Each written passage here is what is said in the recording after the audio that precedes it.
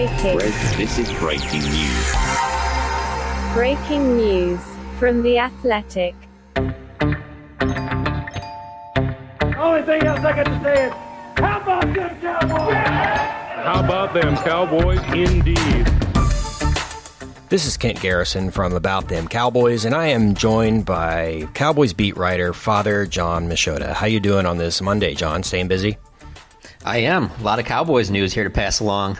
There is. And let's get that started right now. Of course, the big thing, Dak Prescott gets franchise tagged. John, is this a surprise to you at all? Well, no, him getting the franchise tag is not a surprise. Both sides just haven't been close on a deal, and it didn't sound like any momentum had really changed too much over the last few weeks. There was a long period where the two sides didn't even talk. You go from September, right when the season started, all the way up until the Combine. There were really no negotiations in between there. And so it's just clear that the two sides are pretty far apart. And so that's why the franchise tag is in place, is so you can use it in a situation like this. And listen, Dak Prescott was never going anywhere. So that him getting that tag is not a surprise. Now it gives them until July 15th to negotiate a long-term deal.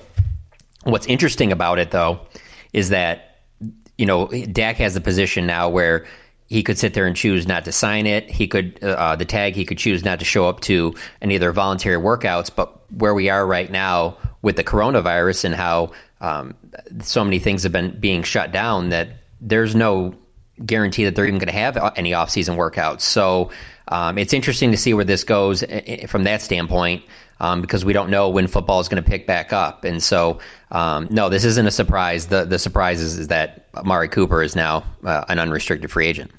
Exactly. And when you look at what Dak made in his rookie contract, which I think was like $400,000 a year, something like that, and the 2019 franchise tag for quarterbacks was $24.8 million. So you got to think that if they don't, I guess, get to a long-term deal, that he's probably pretty happy playing on a franchise tag for a season, considering the amount of money he's going to be making there. Well, he is a guy that played through a one-year contract basically last year, right? And he had his best season. So that is one of those things where you can tell that maybe it's not going to be hard for him to play in this situation in essentially a one-year deal. With that being said, I think all of us just assume, and maybe Dak assumes this too, that, well, hey, man, I've played all 16 games the last 4 years. I'll play all 16 games again. I'm a big dude. I'm sturdy. I've had some injuries, but I've been able to play through them. Like I'm fine. But at the same time, the NFL is a dangerous business. And so, just playing under one-year deals, no player really wants that. I think Dak would prefer to have at least a 4-year deal and have some stability there, locked in and more guaranteed money. But, yeah, I mean, believe me, playing it's going to be somewhere between $31 and $33 million if he has to play under the exclusive tag. If that's the case, hey, that's a good amount of money for one season, but ultimately that's not what he wants. He wants a long-term deal where he's getting that type of money every single season. Let's talk about Amari really quick.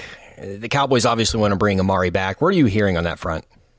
Yeah, they're working on it. The problem is that they don't have very much leverage now with this new collective bargaining agreement. They don't have the two tags to potentially use like they would have under the old collective bargaining agreement. And so you knew one was going to Dak. He was never going to be let go. He's their number one priority. So I thought that there was going to be a chance in these last couple of days where they would have worked out something long-term with Amari Cooper. He clearly likes playing with Dak Prescott. He likes being with the Cowboys, but he also likes money, and he's going to get a better chance of getting more money now going down to the open market. And that's a scary place to be for the Cowboys, because I don't know that they're going to come in there and be the highest bidder for Amari Cooper. So if some team comes out of, who knows who it would be. Most people didn't think he was going to make it to free agency. So there could be a team out there willing to make him the highest paid receiver in the game. I don't know that the Cowboys are going to do that. And so it'll be interesting to see what happens there.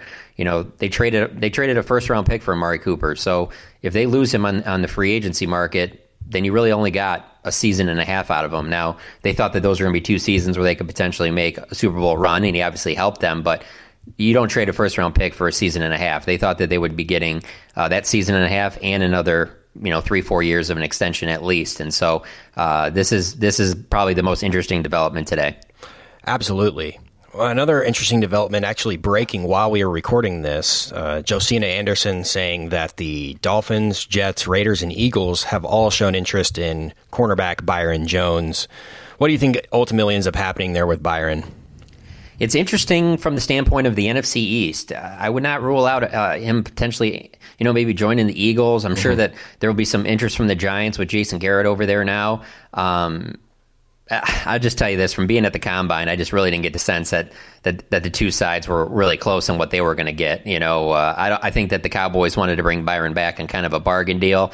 And Byron's looking at, hey, I'm the top corner in this free agency class, and I've seen the reports out there, $16, $18 million a year to be one of the highest, if not the highest paid DBs in NFL history. Cowboys weren't getting close to that. And so when I started hearing that stuff, I almost took it for granted to just write it off. I wasn't even thinking of Byron being part of their plans going forward. And so when I see stuff like you just said, it doesn't really surprise me. He's going to go to the highest bidder, and good for him. But you just get the sense that the Cowboys don't feel like he's worth that kind of money. Yeah, if the Cowboys lose Amari Cooper and lose Byron Jones, it's really going to make it interesting to see what they do with that 17th overall pick, whether they go receiver, maybe you got to go DB there. It'll be definitely an interesting couple of weeks here in Cowboys Nation. Thank you so much, Jon Machota, for joining me here on this breaking news update. We're going to have a full episode of About Them Cowboys coming later this week to break down more free agency action, but stay tuned to The Athletic for breaking news, pretty much every team. We're going to be having some breaking news coming on all fronts, all across the written and audio portions. But if you want 40% off The Athletic, you can hit up our link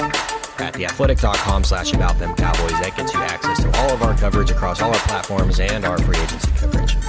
Thanks, and we'll talk to you soon.